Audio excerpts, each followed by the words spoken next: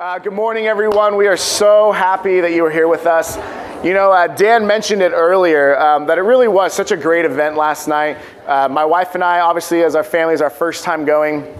And so, for those of you that were here, I want to just say that if you were here at the end and you heard, we ended up winning this girls basket, like a gift basket that was put together.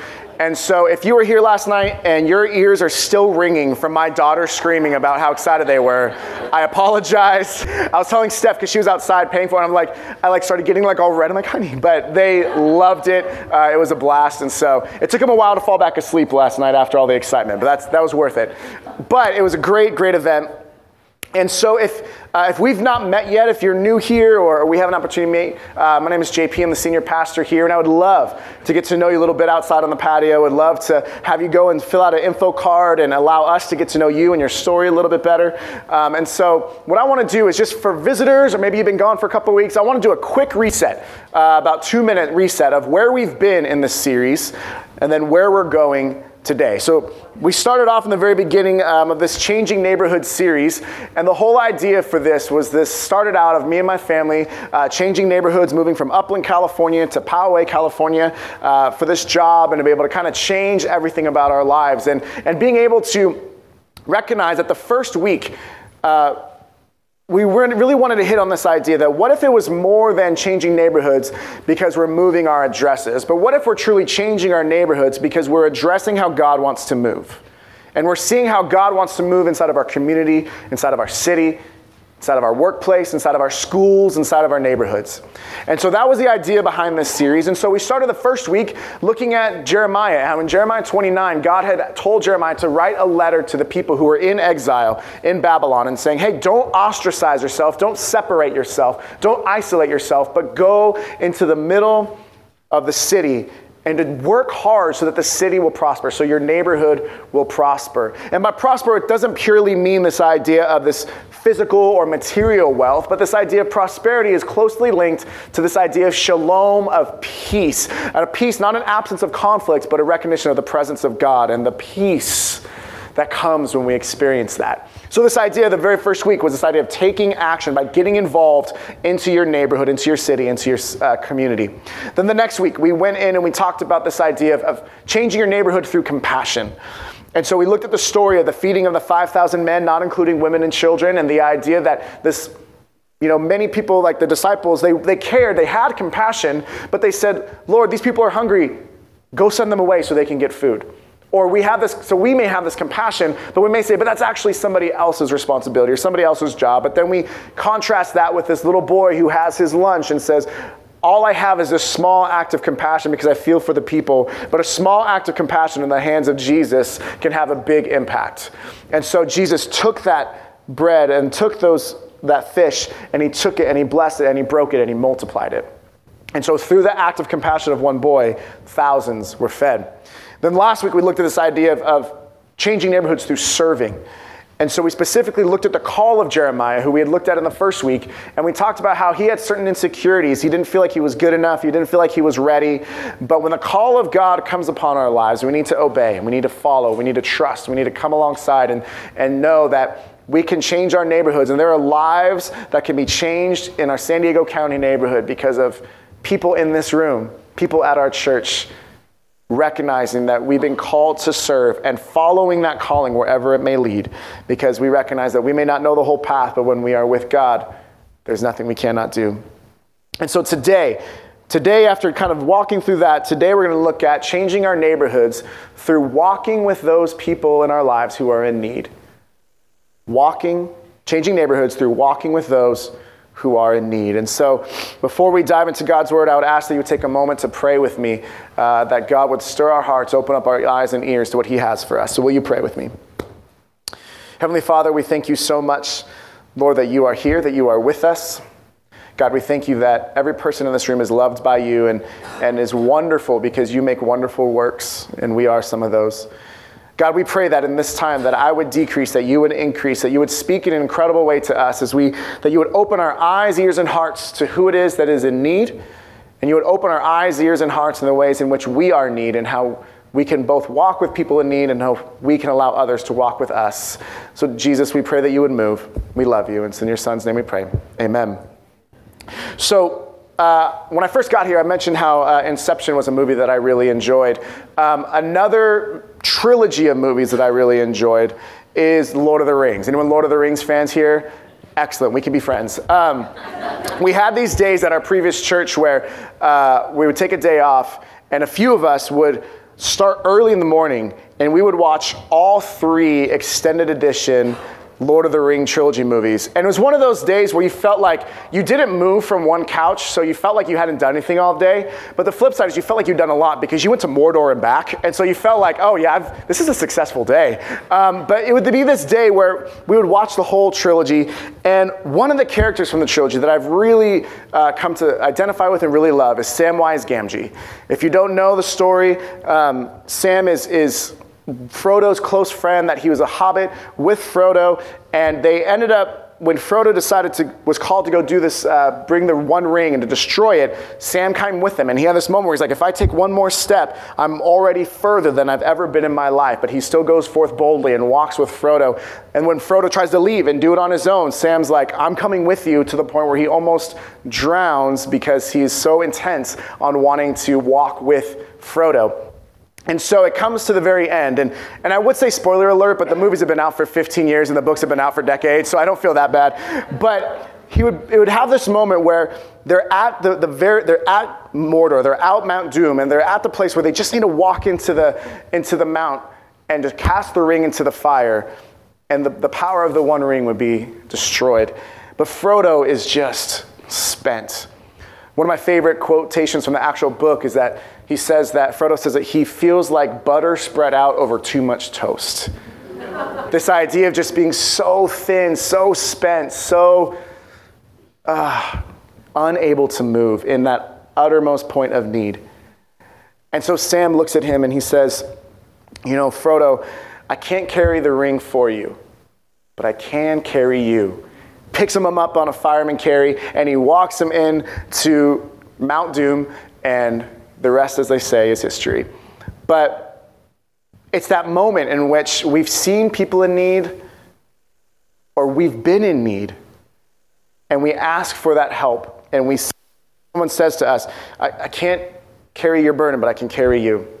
See, I want to share a story with you. About 14 years ago, I had the opportunity when I was going to UC San Diego. During the summer, I went to Yosemite with a group of us, and we decided to hike Half Dome. Anyone been to Yosemite here? Excellent. It's beautiful, beautiful. So this is a group of us. It's not the whole group, but this is a group of us that went. I'm the one in the black shirt with kind of like the fuzzier version of my hair now. And yes, we zoomed in. And so if you can tell there, I'm wearing white athletic shorts, because that's what you do when you hike Half Dome.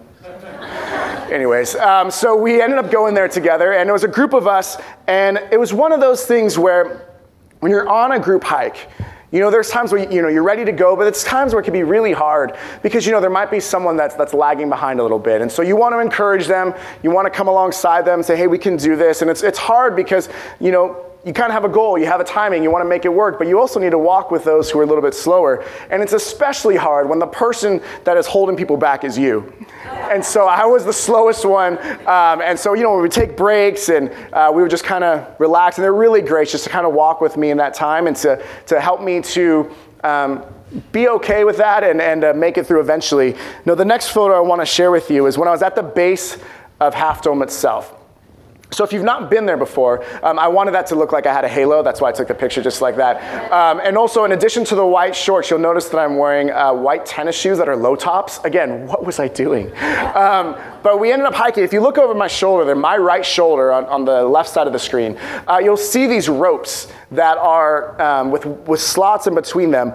This is how you get to the top of Half Dome. As crazy as it might seem, you get to the base of it, and there are these 2 ropes on either side, and then there's these wooden planks in between, and you just go in the middle, and you just hold on, and you traverse the final little bit all the way to the crest until you get to the very top of it. Now, the problem was at this point, I was super tired and exhausted. I'd been holding us back. And so I ended up needing to, you could go on the outside of this. So you could go to the point where you could go in between, but I don't think there's anyone in the photo that's doing it right now, but you can go to the side and just kind of scoot on the side of it and go faster. So that's what I did, because I was like, I don't know if I have the energy, because people were just going so slow up that journey that I went around the side. And then I want to share this next picture with you, that this is when I got to the top. And I don't know if you've ever had a moment, I think many of us have, in which we recognize how small we are and how big God is. That this is at the top of Half Dome, and I'm in the corner just looking over the Yosemite Valley. And it's an experience I would not have had if I didn't have people walking with me when I was exhausted and ready to give up. And so this morning, I want us to think about, have you ever had someone walk with you in a time of need? You know, maybe we start to think back, and maybe it was a season in which your finances were in ruin and you needed to have a financial advisor with expertise to come alongside you and help you navigate through the wreckage and navigate through that debt. Maybe for some of you, it was your marriage was crumbling for lack of communication and lack of clear expectations. And so you needed a counselor to come in and to help you learn communication, to learn these processes in order to make your marriage healthier. Maybe for some of you, it's your kids were really struggling and you didn't know what else to do, but maybe you had a children's director or a children's volunteer, or maybe you've had a youth leader or a youth pastor that came alongside your kids in their time of need and walked with them in the midst of that.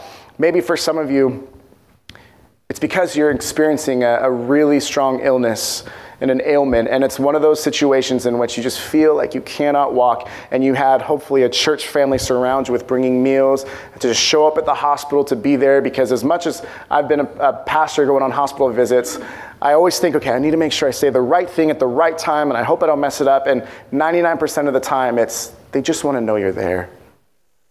They want to know that someone is walking with them in their time of need. And so we can think about that when we could go back to our moments when we experience someone walking with us in our time of need. And then there's the other side of that coin. We flip that coin and we think about, when have we been people that have walked along those in need as well? When have you been that person who has walked with someone in need, and how did that impact that person? How did you help them? But also, how did that impact you as being that person to come in?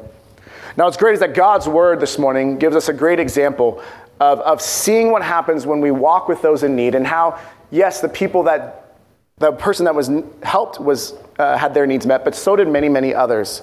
So we're going to be in Mark 2, verses 1 through 12. If you have the Bible here at the church, it's page 1557, 1557. If you have your phone and you use your app there, that's awesome. If you have your own Bible, Mark 2, verses 1 through 12. And so as you're turning there, we're going to kind of ask this question that's in your notes, that we could think about. Maybe sometimes it's obvious when someone's in need, but sometimes it's not, and we all have our own struggles, our own needs. So the question here is, how do you define need? How do you define need? And so we're going to look at a couple of different ideas of what need is through our story of Mark 2 together. So I'm going to read the whole passage. So just follow along with me, or if you just want to listen along and close your eyes and envision the scene, you can do that as well. But here's what Mark 2, verses 1 through 12 says. A few days later, when Jesus again entered Capernaum, the people heard that he had come home. They gathered in such large numbers that there was no room left, not even outside the door, and he preached the word to them. Some men came bringing to him a paralyzed man carried by four of them. Since they could not get him to Jesus because of the crowd, they made an opening in the roof above Jesus by digging through it, and then lowered the mat the man was lying on. When Jesus saw their faith, he said to the paralyzed man, "Son, your sins are forgiven." Now some teachers of the law were sitting there thinking to themselves, "Why does this fellow talk like that? He's blaspheming. Who can forgive sins but God alone?" Immediately Jesus knew in his spirit that this was what they were thinking in their hearts. And he said to them, "Why are you thinking these things? Which is easier, to say to this paralyzed man, 'Your sins are forgiven,' or to say, 'Get up, take your mat and walk'? But I want you to know that the Son of Man has authority on earth to forgive sins." So he said to the man, "I tell you, get up, take your mat and go home." He got up, took his mat, and walked out in full view of them all. This amazed everyone, and they praised God, saying, "We have never seen anything like this." So as we look at this, we ask the question, how do you define need? And if we're looking at the story, the first person that we think about in need automatically is the paralyzed man. And so his need was a need for healing. The need for healing. That he looked and he had a paralysis, and some of your, if you have a different version of the Bible, it might say the word palsy. But this idea of a physical ailment that he needed healing for, to the point where his friends took him up by the mat and bore his stretcher and walked over and brought him before Jesus.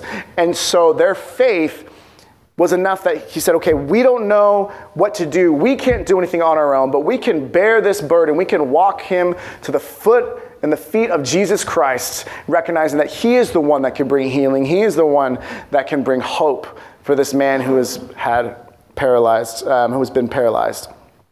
But we look at this, and although we would automatically think the healing that was necessary was a healing that was physical because of that story, we see that Jesus looked at this paralyzed man and recognized that the deepest healing he needed was not for him to be able to get up and walk. The deepest need, his most felt need, was for his sins to be forgiven. It was a spiritual healing. That for some of us, we might ask for other things. We might ask for help. We might ask for healing from a wound because of our parents. We might ask for a healing from a broken relationship. We might ask for a healing of those things. And God can do those things and will do those things in times. But he still may look and say, but your deeper need is that you still need to forgive and to be forgiven for what you've done. Or you still need to recognize who I am, that I can forgive sins. And so let me be clear. You know, we talk about this idea that Jesus provided the physical healing as a sign of the spiritual healing. The spiritual healing came first, and then the physical healing came after. But let me be clear, that doesn't mean that people who have physical ailments or illnesses or diseases or conditions, that doesn't mean they lack the spiritual healing, correct? It doesn't mean that, that person, there must be something wrong with that person because they still have this. And this is the same idea we see in John 9. I'm not going to dive into it too long, but the disciples, when they see the man born blind, they say, God, or Jesus, who was it? Was it this man's father or parents, or he that sinned so that he was born blind? And Jesus just says, nothing. This has happened so that I may be glorified, so that God may be glorified. So let me be clear. People who are struggling with illness or have something really heavy, that doesn't mean they've done anything wrong. But what it does mean is that when we see this story with this man who's struggling with this paralysis or this palsy, what Jesus is saying, your biggest issue, your biggest need for healing is not your legs, but it's your heart. And your sins are forgiven. And so we all have a need for healing, whether it be physical, whether it be emotional, whether it be mental, whether it be spiritual, whether it just be that we need to be forgiven for our sins, and we need to call upon the name that is above all names and have him rush to us, or we need to rush to him in our brokenness and find our safety in that strong tower. So the first way we define need as we're looking at the paralytic is the need for healing. Now the second one here is the need for humbling. The need for humbling. And for this, we look at the teachers of the law. We look at the facts that they grumbled amongst themselves, saying, who is this man to say that he could forgive sins? Only God can do that. He's blaspheming. And so Jesus immediately knows what it is that was bothering them too. He knew that for the paralyzed man that the most important thing was this forgiveness, this spiritual healing. And then he knew for the teachers of the law that the biggest thing they needed was to be humble, to recognize that they don't know all the answers. Even though they were the experts, they'd missed the boat. For many of us, it's very easy for us, especially those of us who've known the Lord for years, to feel like we are experts. And it's very easy for us, if we're not careful and if we haven't been humbled, to miss the boat. To think that our right answers make us right with God. Rather than the fact that, yes, right answers are important, but if we don't have right faith and right actions that come out of that, then faith without actions is dead. So we look at this idea that many of us, as harsh as this may sound, many of us too, including myself, are in the need for humbling sometimes. A need to recognize that the things that we think that they should be, or the way we think things should be rather, is not always the right way. And we can't keep God in our box if he can only act this certain way in this certain time, because he is far bigger and greater than we can even imagine. And so the problem is that we can't even often see, just as the teachers of the law couldn't see, we can't often see our own need for humbling. Usually there's got to be some external circumstance or something else that happens that breaks us down, and so we just can't hold on to our pride any longer. William Barclay says this in regards to the healing and the idea that they believed that in order for there to be a healing physically, there had to be a healing spiritually or a forgiveness of sins. And it says, William Barclay says this, on their own, referring to the teachers of the law, on their own stated beliefs, the man could not be cured unless he was forgiven. He was cured, therefore he was forgiven, therefore Jesus' claim to forgive must be true. That the sign of the physical healing proved the truth of the spiritual healing of forgiveness. And this is said another way, R.C.H. Lenski says it this way, the act which the eyes are able to see, the physical healing of get up, take up your mat, and go home. The act which the eyes are able to see verifies the other act which the eyes cannot see. That Jesus, when he's asking, what's easier, to say your sins are forgiven or to tell this man to get up and walk? You know, if you said your sins are forgiven, there's no real way to prove that that has happened or not. Right? He said your sins are forgiven, but they wouldn't really know. But in order to show the teachers of the law and everyone in attendance that God, through Jesus Christ, has the ability to forgive sins, that Jesus was on the same level of God, not the Messiah who was going to lead the people because they didn't believe he could forgive sins, but that he is actually on the same level of God by being able to forgive sins. That by doing that, it's verifying and proving the point that his sins have been forgiven. And here's how I'll show you. He gets to go and walk and share his story. He goes home to the people who know him best and are able to share the story of a changed life with an encounter of Jesus Christ. And for us, some of the times when the people that know us best and have seen where we've been and have seen our levels of brokenness, when we've had our lives redeemed and our lives made new, that we're able to show them how much God has done in our lives, and it has an impact on them because they know where we've been and now they know where we are, and the only explanation of the difference in between is Jesus, the name that is our strong tower. And so we look at the fact that I wonder what stories there may be in our communities, in our city, in our neighborhood, of lives that could be changed if we answered that call, both to be humbled, but to come alongside people and to show them that the proof of what God has done in our lives is through the miracles that he's done in our lives. So the third point, we talked about the need for healing, talked about the need for humbling, and lastly, we have the need to start honoring God for who he is, not just for what he does for us. The need to start honoring God for who he is, not just for what he does. And for this, we look at the crowd. That earlier in Mark 1, the reason that this place was overcrowded with people was the fact that Jesus had been healing throughout the latter part of Mark 1. And so people had heard, oh, Jesus is back. Let's go see this. And so they go and they want to see something. Maybe they want to be healed. Maybe they want to bring someone to be healed. Or maybe they just want to see something amazing. And they want to watch a healing take place. And so they come in wanting to see what God would do. But he wanted to show them who he was. And so I don't know about you, but I remember being in high school and taking tests, and I would say, Lord, if you could just let me pass this test. No, I didn't study enough, but if you could just help me pass this test, I'll believe you forever.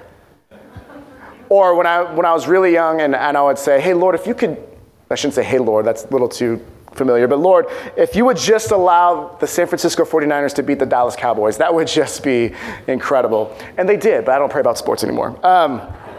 But maybe it's, Lord, if you could just help me close this deal at work. Lord, if you could just help me and my family to be able to be closer to one another. Maybe if you could just, change everybody else, or maybe if you would just change me. And in so doing, we seek God for what he can do for us. But we don't always honor him for what he's already done and who he is.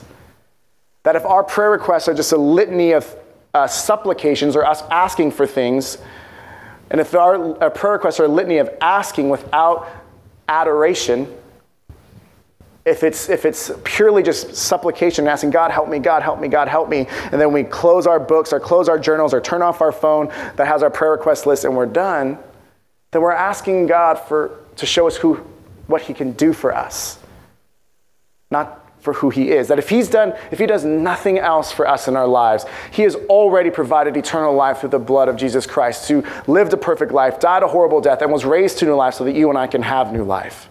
That he's already done more than we can have ever done on our own. And so he's already done so much. But do we focus enough on who he is and his character and what he's done, or just ask him to do more? So we need to honor God for who he is, not just for what he does. And so often, the depth of our faith can be traced to the depth of our ability to honor God for his face and what he can do for us. For his face and who he is, not his hands for what he could do for us. Let me repeat that. The depth of our faith can often be traced to the depth of our ability to honor God for his face and who he is, not just his hands and what he could do for us. So we've looked at different types of needs, and many of us can find ourselves in one of or multiple or all of those needs. But for us too, we need to start expanding that definition of what need looks like so that we can now be mat bearers, stretcher bearers, people who are helping those in need around us. And so we look at this question at the next part of your notes is, whose faith allowed for these needs to be met? Whose faith allowed for these needs to be met in Mark 2? Because when the man is lowered down, Jesus doesn't look at the man and say, your faith. He doesn't look at his faith and say, your sins are forgiven. He looks at the friends of the paralytic, the friends of the paralyzed man. So whose faith allowed for these needs to be met? It was the friends of the paralytic. It was the ones that came alongside and said, we will take the burden for you. We will walk alongside you in your time of need, whether it be a time of healing, your need for humbling, the need to start honoring God. We can all be in those categories at different points. And so we need to be people that A, ask for help when we're in those moments, but B, that we could be the help for those who are in those moments as well. And so we look at the idea of, we don't need to take all these, you don't need to write all these down, but some of the things that these friends did as we close in the last couple of minutes of our sermon, some of the things that they did. They bore the burden of the man. They literally put him on a mat and they physically carried him. We don't know how far they walked, but they physically carried him and they bore his burden. As Galatians 6:2 talks about, there's a verse that says, carry one another's burdens and thus fulfilling the law of Christ. That by us being burden bearers or stretcher bearers or mat holders for other people, we're fulfilling the law of Christ because that's what Christ did for us. It's what he did for you, and it's what he did for me, and it's what he did for us. He bore our burden that we could not bear on our own, but he took that upon himself. So these men, they take the four corners and they walk and they bear his burden. They didn't let anything stop them from bringing him to Jesus. There's a crowd there. He couldn't walk, let's put him on a mat. Oh, there's a crowd there, let's find a roof. Oh, there's a roof there, let's break through the roof. Let's get our hands dirty. Let's dig out the tiles and dig out the mud and the thatching and let's lower him down. Let's forget about the social moorings and the fact that this is a major faux pas, to break someone's house and to be able to bring them to Jesus, that they would not allow, they're willing to break some rules. They were willing to get a little messy. They were willing to be socially awkward a little bit because they knew that social awkwardness does not supersede freedom in Christ that comes when we share the gospel. And they knew, in faith, they brought their friend to the one who could heal body and soul. And they didn't let anything stop them. There's a famous pastor who says that he would do anything short of sin, to be very clear, anything short of sin to bring someone to Jesus.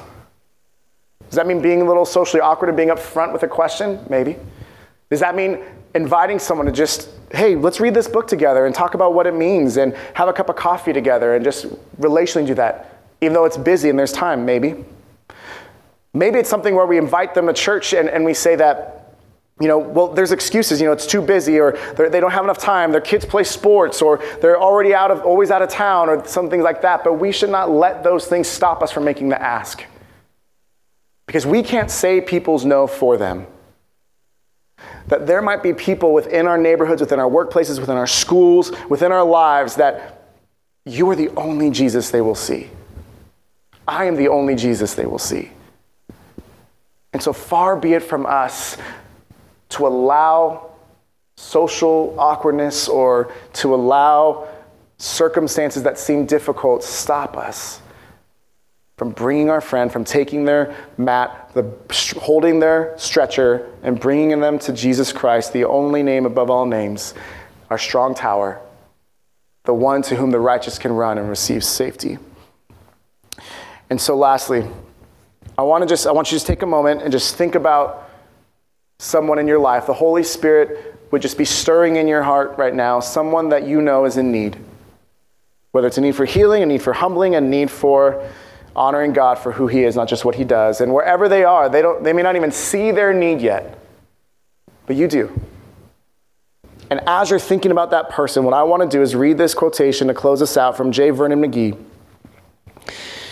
And this is the challenge he has to us. What we need in the church today is stretcher bearers, men and women with that kind of faith to go out and bring in the unsaved so they can hear the gospel. There are many people today who are paralyzed with a palsy of sin, a palsy of indifference, or a palsy of prejudice. A great many people are not going to come into church where the gospel is preached unless you take a corner of the stretcher and bring them in. That's what these men did. They had the faith to bring this poor man to hear the Lord Jesus, deal with him personally, and say, "Son, thy sins be forgiven thee." That what we as a church need to be are burden bearers, our stretcher bearers, our mat holders, our people. Maybe we combine, and maybe we have the same group of friends, and we can kind of come together to work and to reach this person and to bring them to Christ. But the question that we want to leave in the last part of your notes is, whose stretcher are you bearing? Whose stretcher are you bearing? Who's that person that you are going to say, I'm not going to allow difficulty from stop me from helping this person see Jesus? That I'm not going to allow inconveniences or social awkwardness to stop me from bringing this person into a relationship with the one who can heal body and soul. Whose stretcher are you bearing? Now I want to close with going back to Lord of the Rings as we started.